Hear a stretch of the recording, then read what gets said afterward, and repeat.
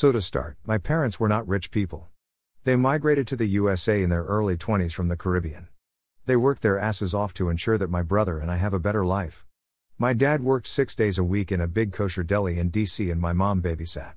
We never went on vacation, but we would go fishing as much as we could, and I remember waking up about 4 a.m. and driving to Ocean City, Maryland or Virginia Beach for the day. We lived in Hyattsville, Maryland. At that time it didn't seem like much, but as I am older, it was everything.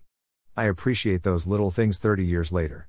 I think about the little cultural experiences my mom and dad practiced that is now obsolete in my life and the lives of my children.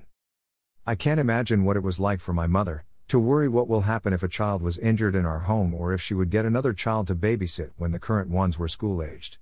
I think about the times that parents came late to pick up their children, and my poor mother would just let it slide, being grateful for the money. All the sacrifices my parents made so that my brother and I had what we needed. These events strike me now that I have my own children and would move heaven and earth for. I am a nurse, my husband a carpenter.